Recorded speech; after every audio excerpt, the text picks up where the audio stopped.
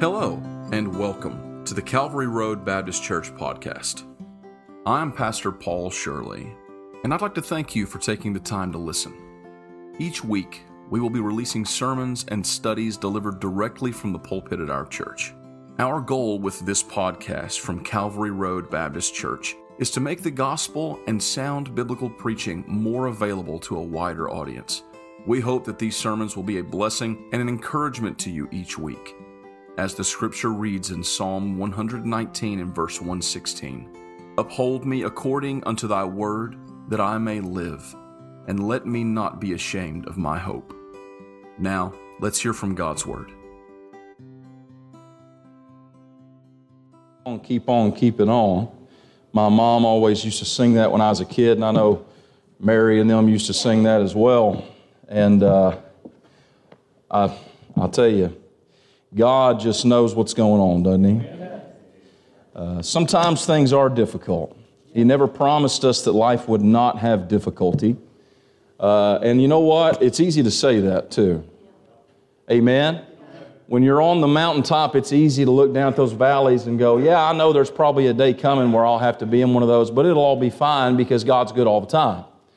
It's a lot easier to say God's good all the time when God's being extra good. When things get difficult, sometimes it's harder. Amen? It's harder to just have faith and to pray hard and just keep pressing on. Amen? But it can be done. We can do it because we've got the Holy Spirit. He is a strength in us that we don't have. That's what differentiates the Christian from the lost person.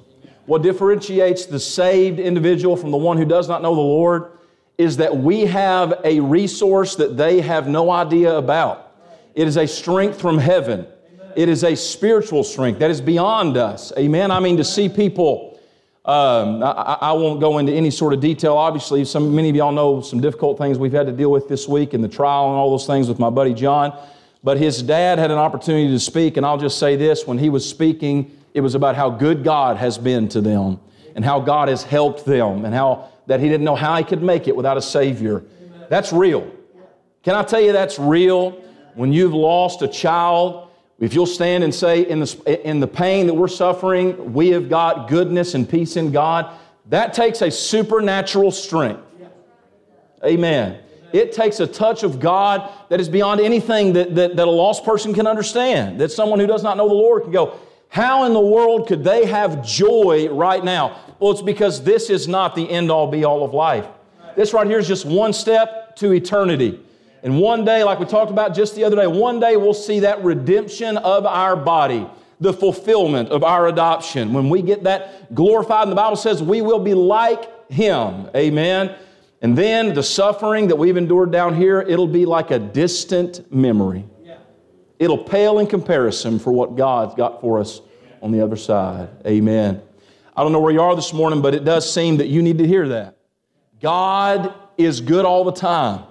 Even when we look at a situation and don't know, God, I'll be honest, there's been times, Brother Tim, where I've looked around and said, God, I don't get any of this, but I'm not God.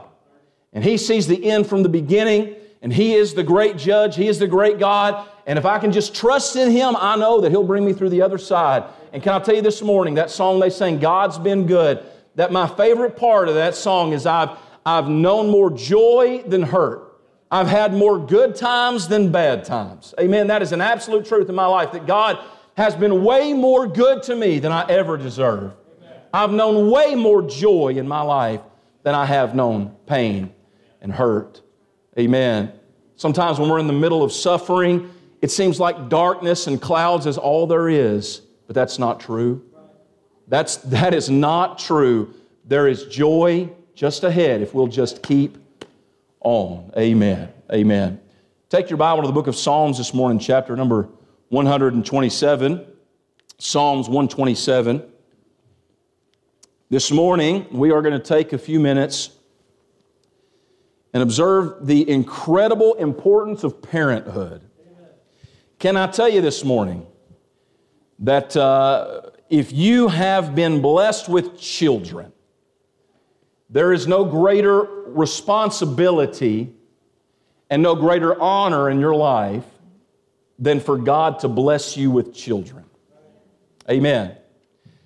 There is something supernatural about it. There's something outside of just the normal physical that happens when a child is born, and especially in the heart of a Christian, when we've got the Holy Spirit, and the Lord does something in our hearts the moment that our eyes fall on that daughter or that son. And there's just something supernatural, isn't there?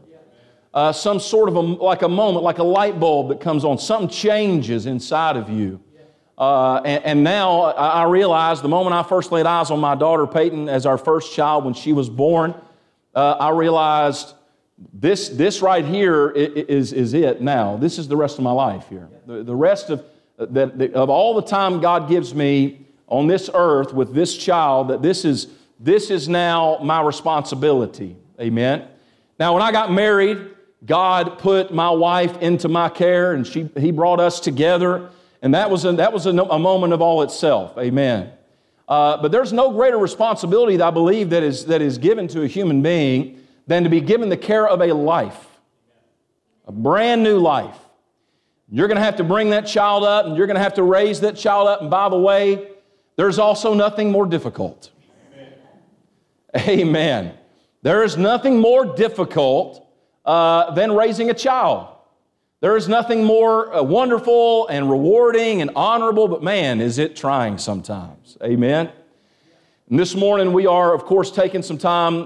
Brother Scott and Miss Kirsten have come to me about wanting to have a dedication for their children, for Dawson and for little Ruthie. Amen.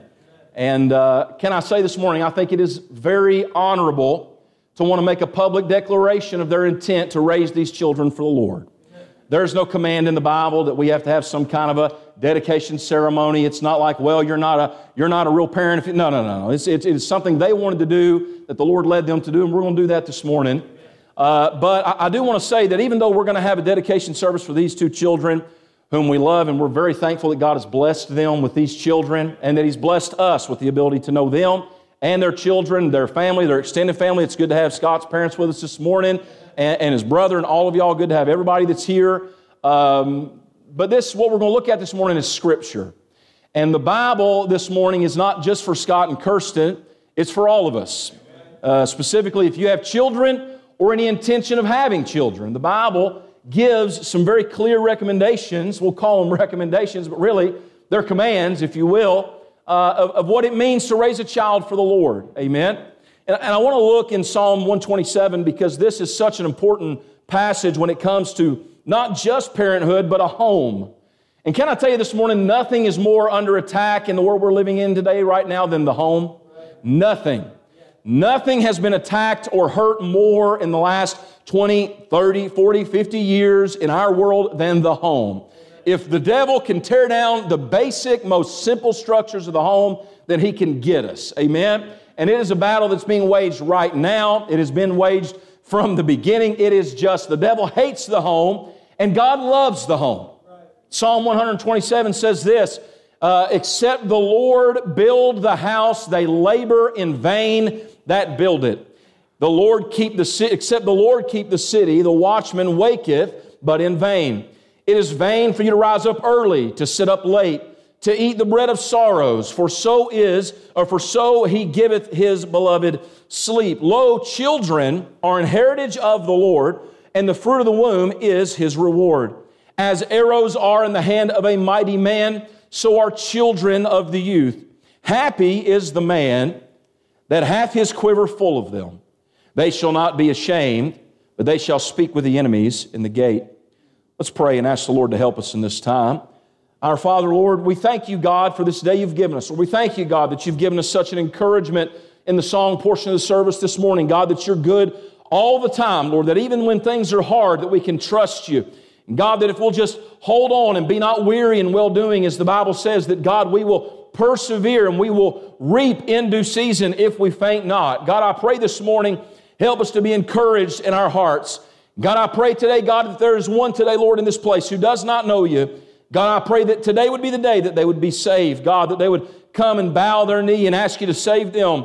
And God, I pray this morning for everyone that's here under the sound of my voice, God, as we look to your word, as we observe what the Bible teaches, God, about what it means to be a godly parent. Lord, that you would invigorate our hearts this morning. God, encourage us to be the men, the women, the mothers, and the fathers that you need us to be. God, help us to be those ones who will not bow down, Lord, to the wisdom of this world, but God, we will follow the instruction of the Word of God and be faithful to your Word. God, we need you in this hour. We ask that you'd meet with us. Help me to preach, God. Fill me with your Spirit. I love you and I ask you and I praise you for these things in Jesus' precious name. Amen. Some years back, a couple whom I know pretty well, I found out, and we were talking, and they told us that they were planning to have more children. They had 3 children already. I couldn't tell you exactly what age they were, but I think it was maybe somewhere around 7, 8 years ago now. They told us they were going to have more children, so their youngest at that time might have been around that age, 7 or 8. And what's notable about that is that one of the parents had already had surgery to keep them from having more children. And they had decided to go and have that undone for the sake of having more kids. And the mother, she was in her late 30s at least, Brooke, I couldn't tell you exactly how old she was. She was already in that age where things start to get complicated. Amen? And when I found out they were doing that, I'll be honest, my first thought was, are they crazy? You know, they've kind of already come through a lot of that, and now's the time they're going to go back in head first. Like, what are they thinking? And when we asked them about it, the mother, I was talking to her, she said that they got to talking about it, and the way things are today, they just felt like the Lord was leading them, that they should raise more children for God. That there are enough children now being raised in ungodly homes, and that it seems like there's just not enough good Christian people, and that if they were healthy and able to raise up more kids for the Lord, that it was their responsibility to do so. Amen. Some of y'all thinking, oh no, what's he about to say? That's between you and God. Amen. That full quiver, as the Bible calls it, everybody's got their own idea about how full a quiver is. And I'm not going to tell you exactly what it is, because I'll be honest, I believe it is between you and God. It is something you should pray about. Amen. Something you should ask the Lord about. But for them, I guess 5, is that right? They ended up with 5. They had 2 more children because of that. And then, of course, they did get so old that it was getting difficult, and they felt like the Lord would let them stop. But they almost doubled their children in terms of numbers, because after already saying no and closing the door, the Lord instructed them they needed to reopen that door. And I got to tell you, when I heard that, I thought, man, I'm not that spiritual. You know, I thought that's putting your money where your mouth is. But they had an intense leadership from God saying, God has blessed us, and we have a good home, and we know the truth of the Word of God. God's blessed us. We need to raise more children for God's glory. Amen. And that was what God led them to do. I'm not telling you this morning that you need to have 5 kids or however many kids, or if you're done, you need to think about it and get started over. I'm not telling you that. What I am telling you is this. They had a pretty clear understanding of the purpose of children. The purpose of children is the same purpose for all of creation. And we're told what that is in Revelation chapter 4, verse 11. Revelation 4:11, thou art worthy, O Lord, to receive glory and honor and power, for thou hast created all things. You know what that tells us? Every child that is given life is done so by the creation of God in heaven. God creates all things. Thou hast created all things. And for thy pleasure, look at this, they are and were created. That means everything that's ever been created was created for God's pleasure. But it says they are and were created. You know what that means? Every new life that is born, that is created by God, is created for His pleasure. God gives us children so that we might raise them for His pleasure. Amen? God did not give me children to make them Indianapolis Colts fans. Amen. He did not give you children to make them Wildcat fans or Louisville fans. He did not give us children to make them hunters or fishers or to like this or to like that, even though there's nothing wrong with those things. Everything is perfectly fine to have those fun things. And God did not give us children so we could get them in college and get them a good higher education. There's nothing wrong with that. In fact, I'd say it's good, but that's not why He gave us children. He didn't give us children so they could take care of us when we get real good and old. That's a good thing to do. Amen. And we're all going to eventually need that if the day comes, but that's not why He gave us children. He gave us children so that we might raise them for His glory and so that He might receive glory and honor and power from and through those children. That's why He gave us children. Now this morning we've got people here who've got young children. We've got some who their children are grown and out of the home and all those things. Regardless, the fact stands this morning that as long as we draw breath and we are parents, amen, it is our job to direct our children towards the Lord. That's our job. That's our responsibility. Now, my responsibilities to my wife, they are clear in the Bible. Her responsibilities to me, those are clear in the Bible. But there's one responsibility that we share. It is not mama's job. It's not daddy's job. If a home is the way the Lord wants it to be, the mother and the father must work together to raise the children for the honor of the Lord. Now, sometimes that's not the way things go, but that's the way things are supposed to go. And if you're here this morning and God has blessed you and you have children and they're given into your care, it is your job to raise them for the Lord. And we can all agree on that, can't we? Let's look at what the Bible says here about it. First, I want you to see the perspective of godly parenthood. The perspective of godly parenthood, as I've just told you, is if we want to be good and godly parents, we've got to make sure we've got the right perspective about what it means to be a godly parent. We look at these first three verses. We see it says very plainly, except the Lord build the house, they labor in vain that build it. Amen. I think that's pretty clear, isn't it? That God has got to be the one who is building our house. That means our house must be built on God. Amen. It must be built by God. It must be built through God. That God must be the number one thing in our home. That's the perspective of a godly parent. The perspective of a godly parent is that nothing in life must take precedence over God in the life of my children. Amen. Sports shouldn't take precedence over the life of God and my children. Amen. Nothing. Family gatherings or whatever it may be, that, whatever success, education, whatever that dream they might have or you might have for them, none of those things are even close to as important as the fact that they know God and that they serve God. Amen. We like to sing those songs and shout hallelujah. Y'all know that old song, I'd rather have Jesus than silver or gold. But sometimes I don't think that's true for our children. We'd rather they have silver and gold than Jesus. Well, they're saved, so now they're good. Well, here's the thing. A godly parent has this perspective. The number one most important thing in my child's life must be this, that God is pleased with my children. Amen. We see that we must view the head properly, the head of the home. Who is the head of the home? Now, some of y'all are thinking the father. He's going to say the husband's the head of the home, but that's not actually true. The head of the home is the Lord. The Lord is the head of the home. He created the home, and if He's not the one building it, nothing that is being done for that home is going to do any good. It's all in vain. Unless God is first, everything that else that's done is going to be built, as the Bible talks about that parable, the one who built his house on sand. That is one who does not build his house on the Lord. We must view the head properly. 1 Corinthians 11:3 says this, I would have you know that the head of every man is Christ, and the head of the woman is the man, and the head of Christ is God. Now, a lot of times we want to really zone in on the middle part of that verse where it says the head of the woman is man, but you'll notice that the primary thing going on in that verse is teaching us that Christ is the head of every man. Y'all see that? Amen. When it says that the head of Christ is God, that's just telling us the same thing we've always known about the Lord. He said, I have come to do the will of my Father. Amen. Ain't that what He said? That Christ and God, they are on the same page, going in the same direction, and have the same goal at all times. And if a man is subject unto God, then his goal will be the goal of God. So a father, a father, a husband in a home, our goal must be, if we're going to be right, and if we're going to build our house on the Lord, our goal must be the goals of Christ. Amen.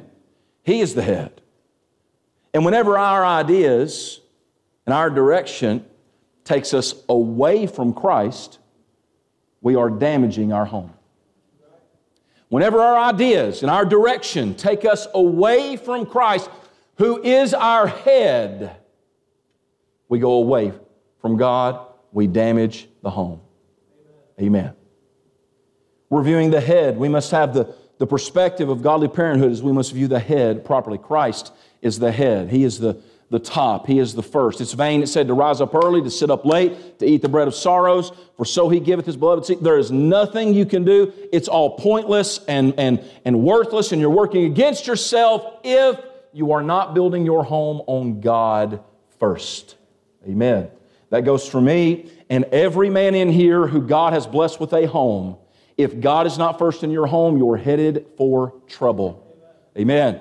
Not only should we view the head properly, and that's Christ, we have to view the home properly. And we understand that there is an established order of the home.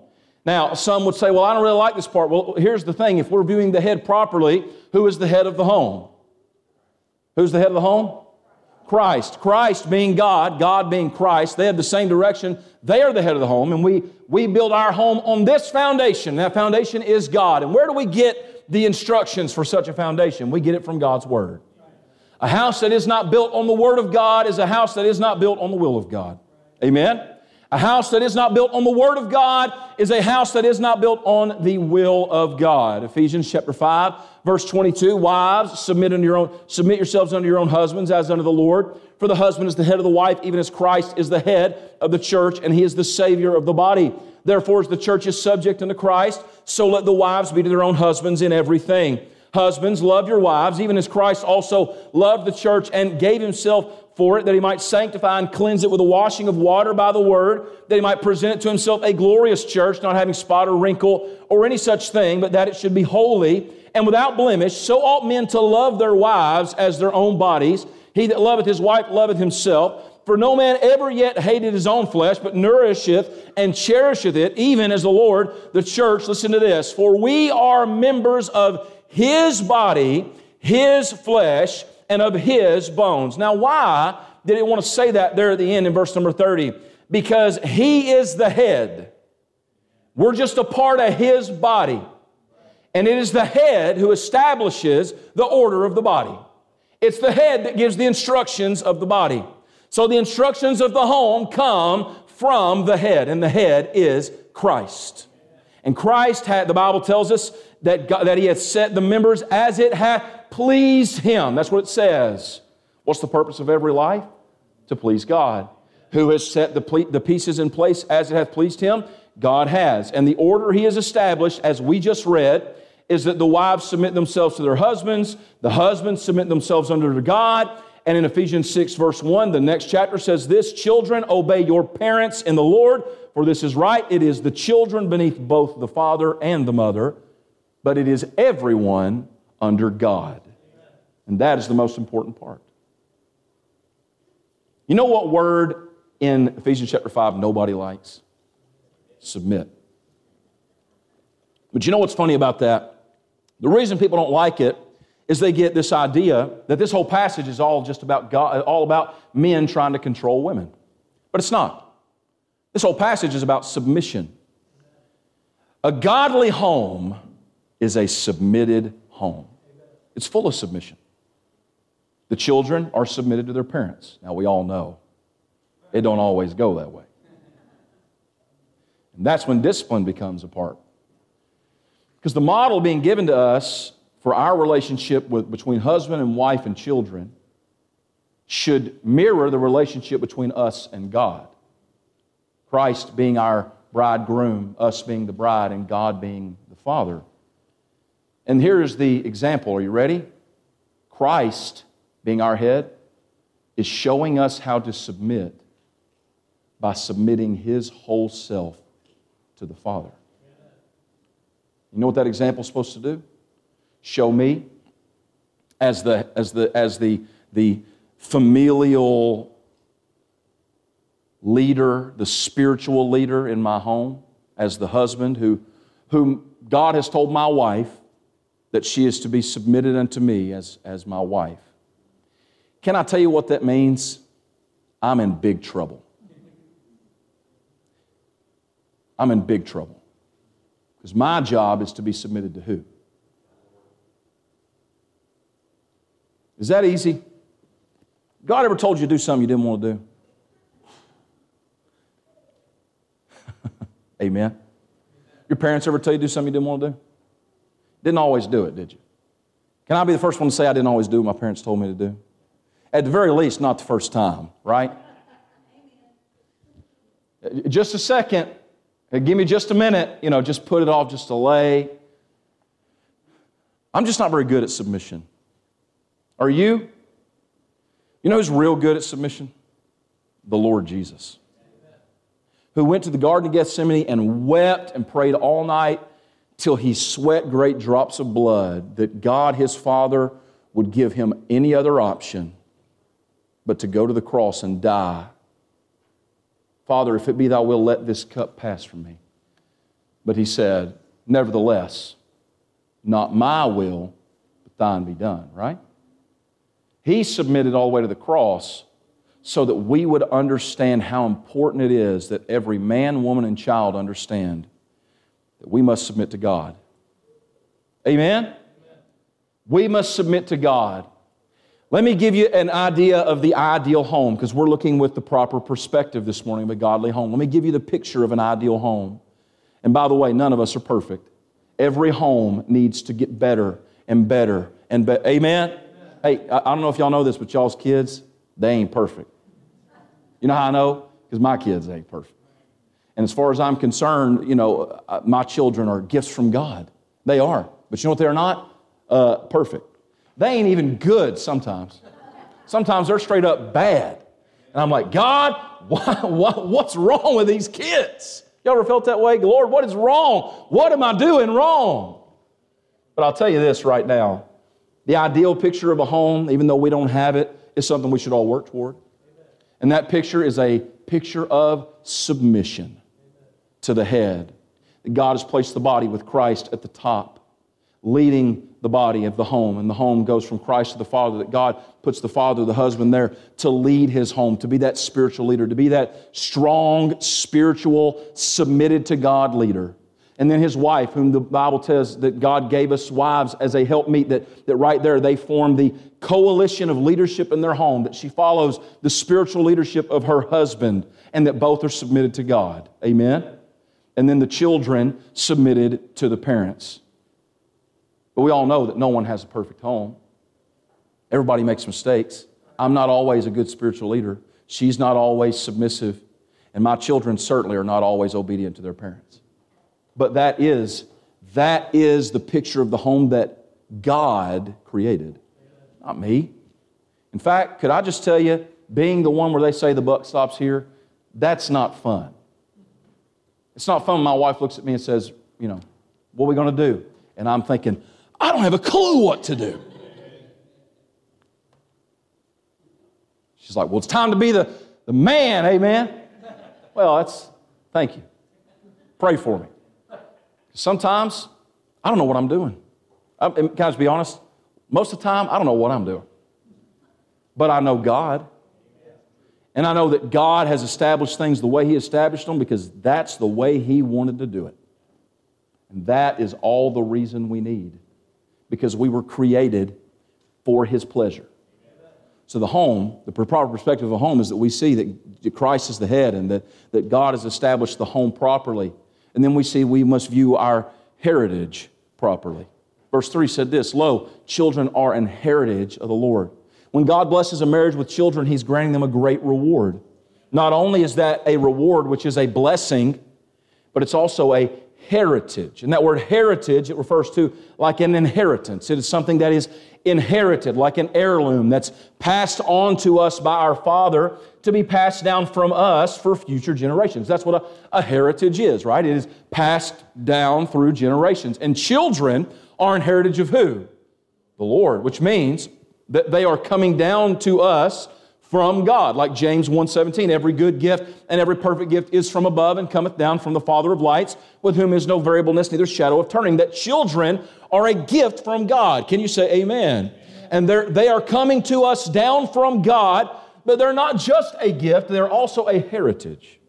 That when God gives them to us, He expects us to take care of them so that they can continue on beyond us. right? God's plan is that we invest in His investment. Y'all know the parable of the talents, how that the master left those servants with several different talents, some 10, one 5, one 1. And what the master expected is that when he come back, that they would have done something with those talents. Now, I know that's a kingdom passage, but the principle still stands that when God gives us something, He wants us to do something with it so that He can receive glory, honor, power. Isn't that right? God wants the glory for our children. So when God gives us children, it's not just have fun, go to Disney World, and you know, just one day they'll get out of here and you can go on. And all that stuff is great. But what it is that it's a responsibility. Well, I've given you something, and it is a reward. There's nothing more rewarding. But it's also an inheritance. It's a heritage. And these children, God has given them to you for a reason. And if we have a proper perspective of parenthood, we understand that it is our great reward, but also our great responsibility to take care of that inheritance and ensure, listen, as much as is within our power to ensure their continuance for the glory and honor of God. We all on the same page. Let's look at the preparation of godly parenthood. Verse 4 says, as arrows are in the hand of a mighty man, so are children of the youth. Happy is the man that hath his quiver full of them. They shall not be ashamed, but they shall speak with the enemies in the gate. God has given us children. They're now in our care. And we understand our responsibility to lead them correctly and raise them for the Lord. But how exactly is it that we're supposed to do that? Well, let me just tell you first, we're to prepare them directly. From us to them. Y'all ever notice that kids a lot of times are like their parents in certain ways? Amen? Good ways, not so good ways. There's a lot of times my children will exhibit a certain characteristic. And they'll say, just like her mama, just like her daddy, right? There are certain things we can't help but pass on to our kids. They have our gene pool, you know, if they're biological children. Even if they're not biological children, they spend enough time around us and they're ours and we raise them up, they'll be like us. They'll take on some things from us. But we have an indirect influence on our kids whether we want to or not. But if we're going to raise them up for the Lord, that is going to take a direct influence. We're going to have to intentionally and directly put our hands down in their life and affect them with a direct influence from us to them. If we want to raise them for God, it's not going to happen by accident. Can I tell you, it's not going to happen by accident. We have to prepare them directly. We have to specifically, with our own words, with our own actions, point them toward God. The Bible says in Psalm 78:1, give ear, O my people, to my law. Incline your ears to the words of my mouth.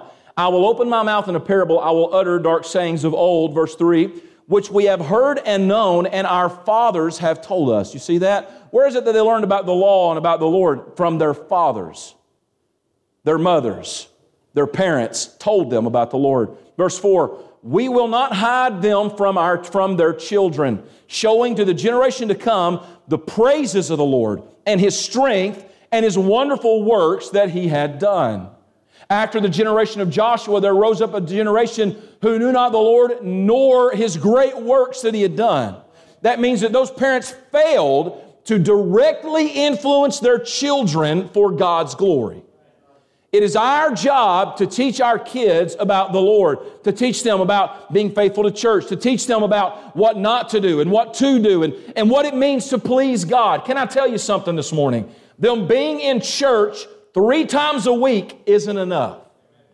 You've got to take God home with you. You from your lips and your mouth have got to give them the words of God.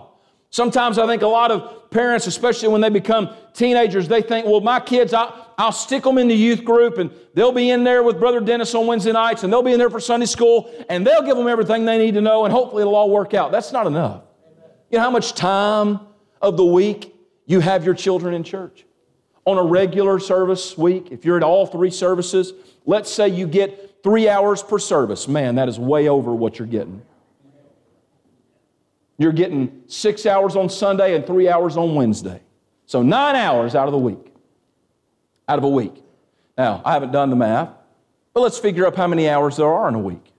We'll take out what's, sleeping. And let's figure out how much time that is in a year. Then let's figure out how much time that is over the span of, 18 years. It's not much time.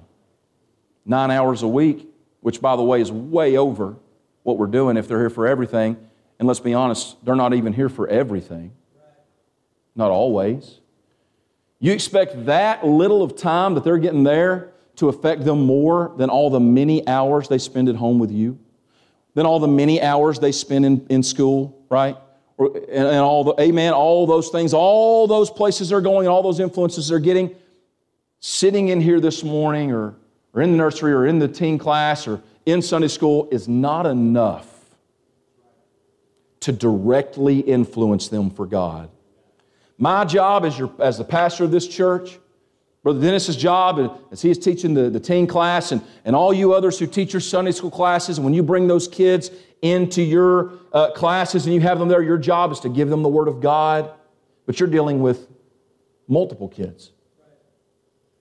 It is my responsibility to give you and your children the Word of God when I preach. Amen.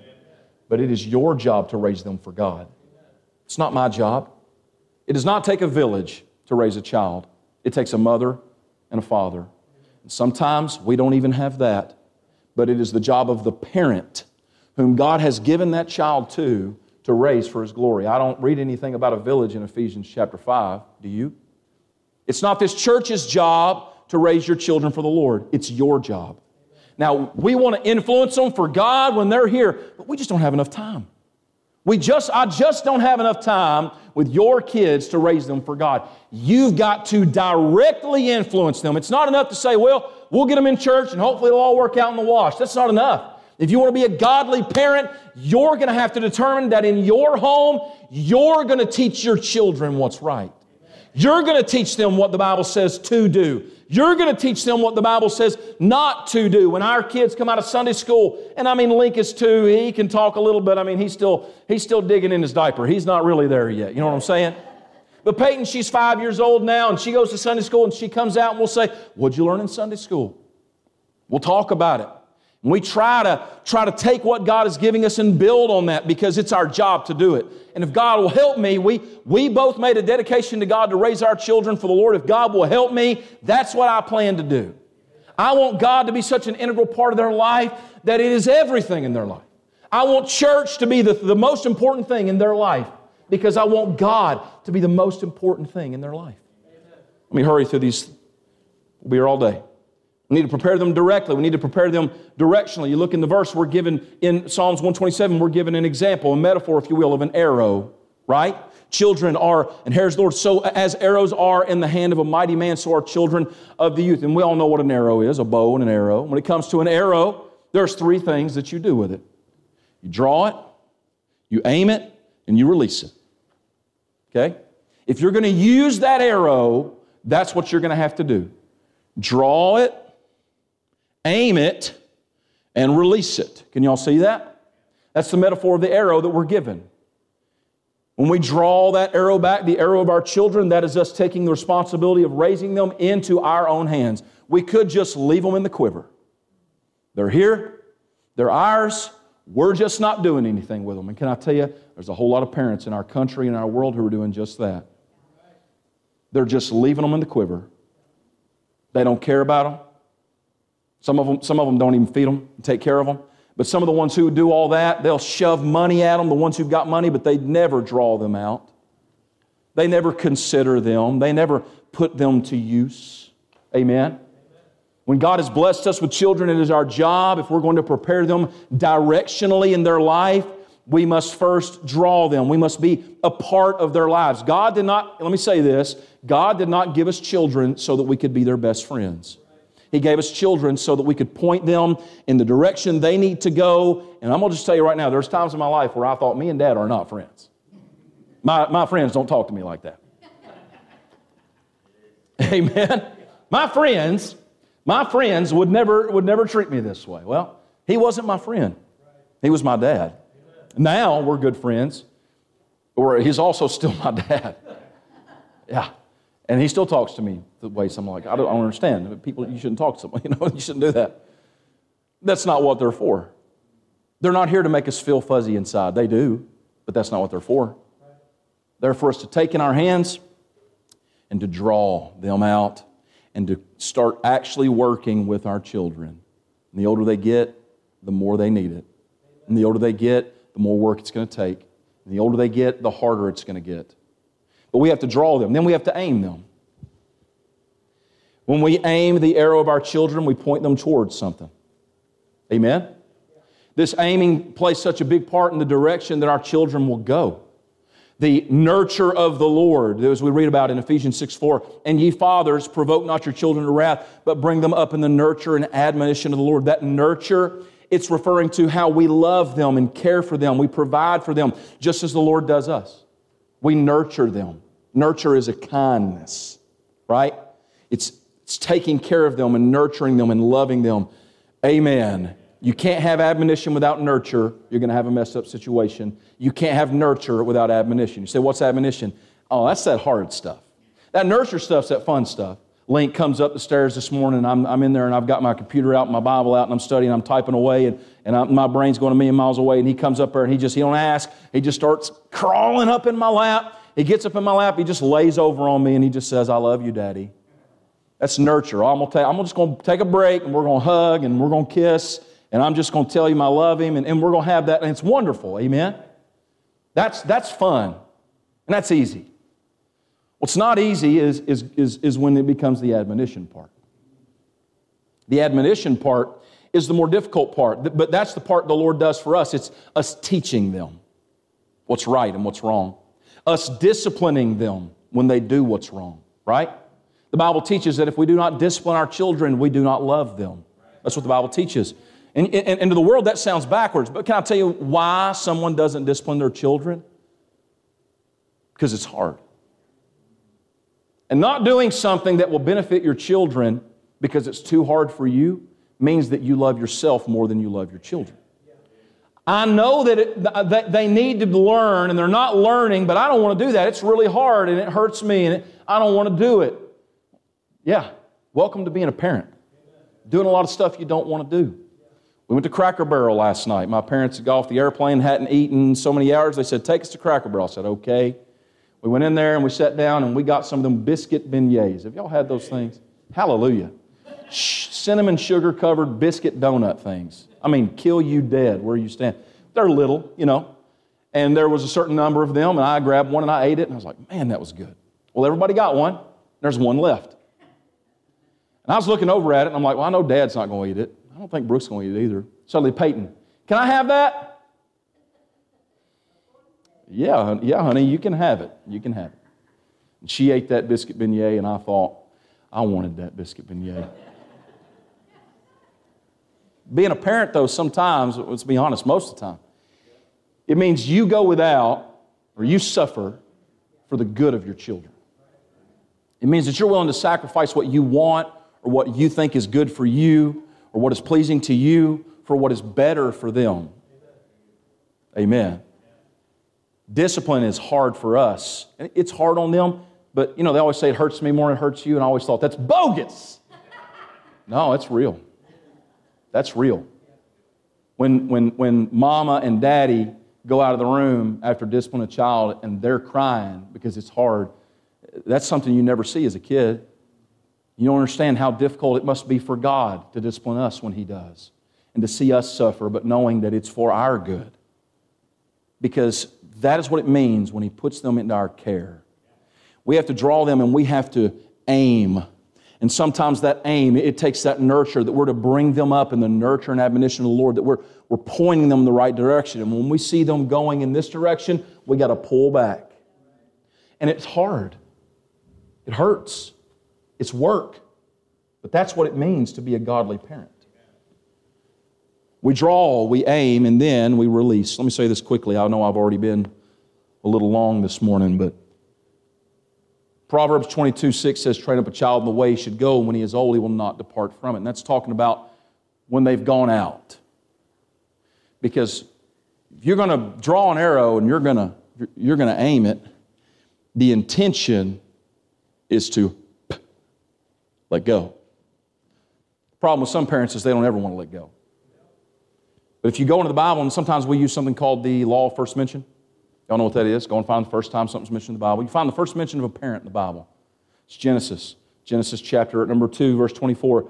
Therefore shall a man leave his father and mother and cleave unto his wife, and they shall be one flesh. First time a parent is ever mentioned in the Bible, their children are leaving them. That tells us that as a parent, when it comes right down, you want to get right down to the nitty-gritty, everything we're doing in drawing them and influencing them in their life and teaching them what's right and holding their hand and saying, no, don't go that way, and yes, do this, and work hard, read your Bible, go to church, pray, tell them about the Lord and get them in church and doing all those things. And we've got them there for youth ministry. We've got them there for Sunday school. We've got them there for all the things because we're trying to hedge our bets. Why? So that when they're old, they won't depart from it. Everything we're doing is aiming them, trying to draw their aim back toward God. And when we just let them go, and we just let them go out there and we let them go where they want to go, say what they want to say, be around who they want to be around, amen, hang out with whatever they want to hang out with. We have no aiming in their life. We just kind of look away and let it happen the way it's going to happen. When we let go, you know what's going to happen? There's no telling where they're going to land. We let them dress the way they want to dress, talk the way they want to talk, hear what they want to hear, see what they want to see, and then we wonder why they wound up there. It's because you weren't aiming them towards something good. Now, we may aim with all our might and do everything we can, and before they get to that destination we want them to get to, they may swerve. And we may have to pray and have faith in God that He'll bring them back. But the Bible says when they're old, that means no matter what they do, they'll never get away from the things we taught them. But if we're not even going to aim, don't be surprised when they're off in the bushes. It said this, the first time a father and a mother is mentioned is letting go. What we're doing is we're preparing them for a time when we won't be there to aim them anymore. For some, that's early on. For some, it's much later in life. Some, they're out of the house when they're 18 and going off and going to college and getting married or whatever, and God's doing it. For others, it's longer, but either way, what it is it is God's plan. If we will just aim them toward God and pray for them for God and let God, our goal is to one day say, well, they're an adult. Does my dad ever give me his opinion? Lord, yes, he does. But I'll say this, I guarantee you, way more often than not, he doesn't. Because I'm 35 years old, I've got my own children and my own home, and now here I am. My dad don't call me up every time he thinks this or that or this or that, because he has released. Right? And let me just tell you, I have swerved a couple times. But I'm trying now, and I think if my dad was here, he'd say, at least to some extent, I've landed where he kind of hoped I would. I'm a mess up, let me tell you. But I can tell you my parents worked hard to aim me in the right direction. And I want to do the same thing for my children so that when I release, whether God could take me home tomorrow, with every moment I have with my children, I want to spend it pointing them toward God for His glory. That's the direction. That's the direction that we're preparing them for. We're preparing them directionally. We're drawing and aiming. We're training them up in the way that they should go so that when they are old, they will not depart from it. God doesn't give us children so we can keep them to ourselves. He gives us children so we can prepare them and let them go. Let me give you the promise of godly parenthood. We're done here. We're closing. Y'all know the story of 1 Samuel chapter 1. It seems like we've been around that a lot in the last year or so. How Hannah came and she prayed and asked for a child, and that God, hearing her fervent prayer, He answered. And He answered and gave her a son, Samuel.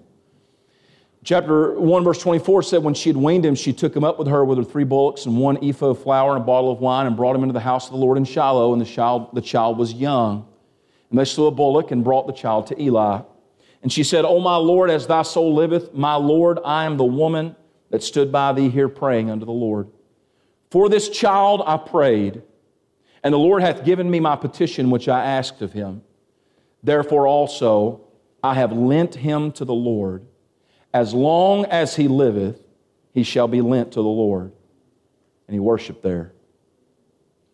Now, Hannah, we know that she actually physically took her child, just weaned, to Eli at the house of God, and she left him there. Because that was what God wanted her to do. That was the promise she made to the Lord. And God made that boy Samuel into one of the greatest prophets who ever lived in Israel. The man who would anoint David, the greatest king outside the Lord Jesus who will ever reign over Israel. That God had a wonderful big plan, but God doesn't have that same sort of plan for most of us. Don't come and drop your kids off here at the door and say, hey, Brother Paul, put them to work, I guess, and just leave them here. I don't want that. But that was the plan for Samuel. The kicker is not how it was done. How it was done was all up to the Lord. The kicker is this. She said, I have lent him to the Lord. As long as he liveth, he shall be lent to the Lord. She was saying this, as long as this boy lives, his life, his purpose, I want it all to be for God. Can I say that is also my desire for my children? Do I want them to be successful? Yes.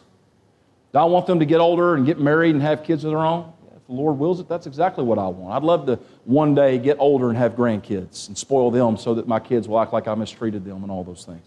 I mean, I want to experience all those things, right? I want to see them with good, happy homes, with a husband for my daughter and a wife for my son and for this next one that's coming along, and for them to have children and to have plenty of money. Amen. I'd like them to have a Scrooge McDuck vault full of gold if they could have it.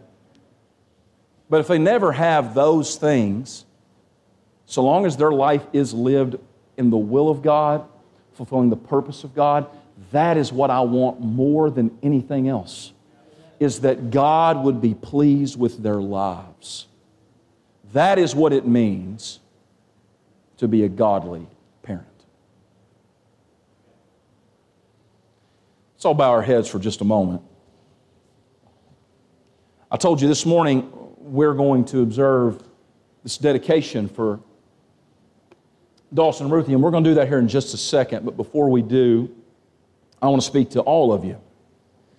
Because in spite of the fact that this next part here in just a minute will really specifically be for Scott and Kirsten and for their home, there are a lot of parents in here.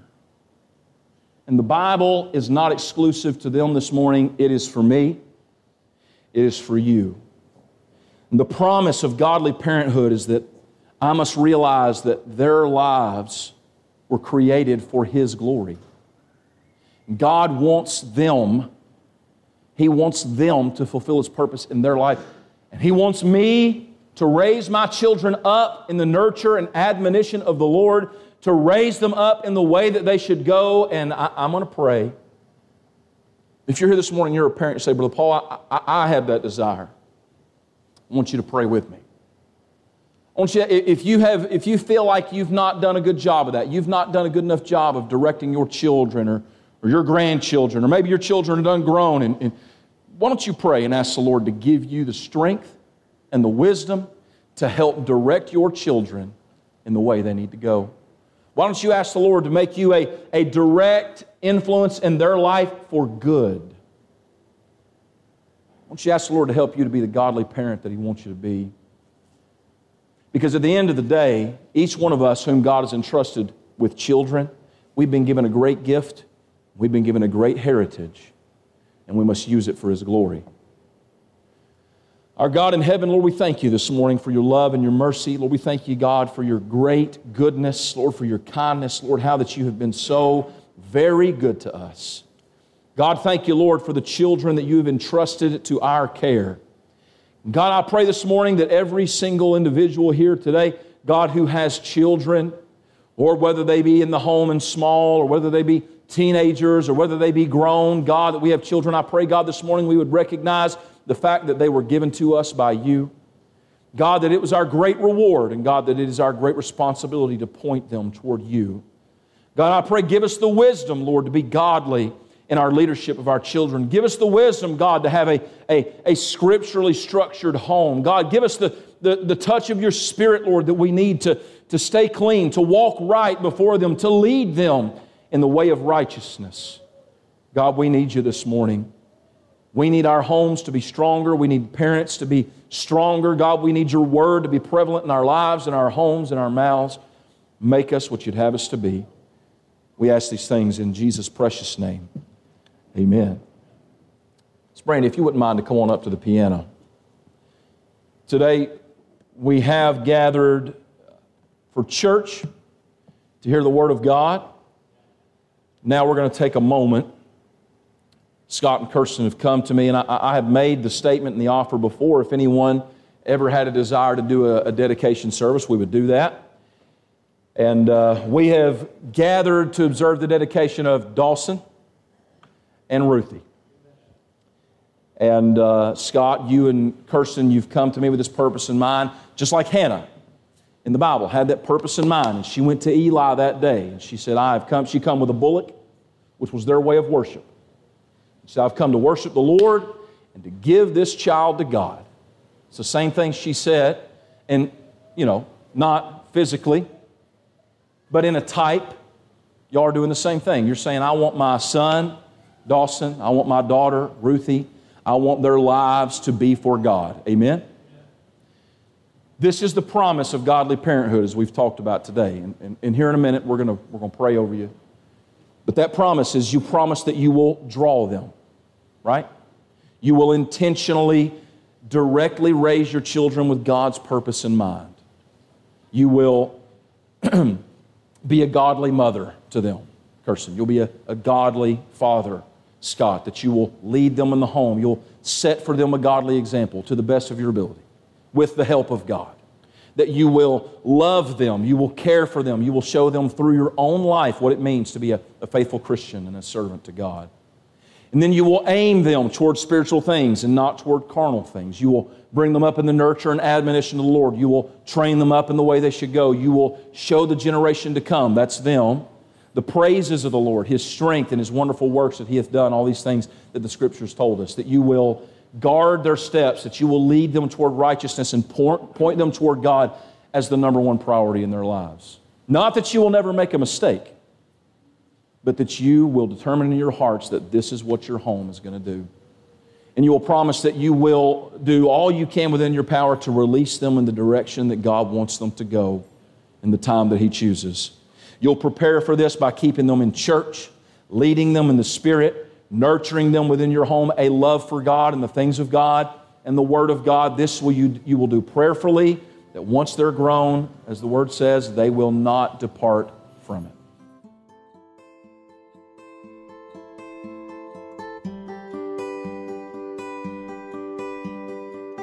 Thank you again for listening to the Calvary Road Baptist Church podcast. If you would like to learn more about our church in Shepherdsville, Kentucky, you can find the link to our website in the show notes to www.calvaryroadbaptistchurch.com. We're so thankful that you've taken the time to listen to today's sermon, and we hope that the Lord will use it to edify you in the faith. If you'd like to help spread the word about this podcast, you can do so by leaving us a 5-star review on iTunes or wherever you get your podcasts, or by telling a friend. Thank you again, and have a blessed day in the Lord.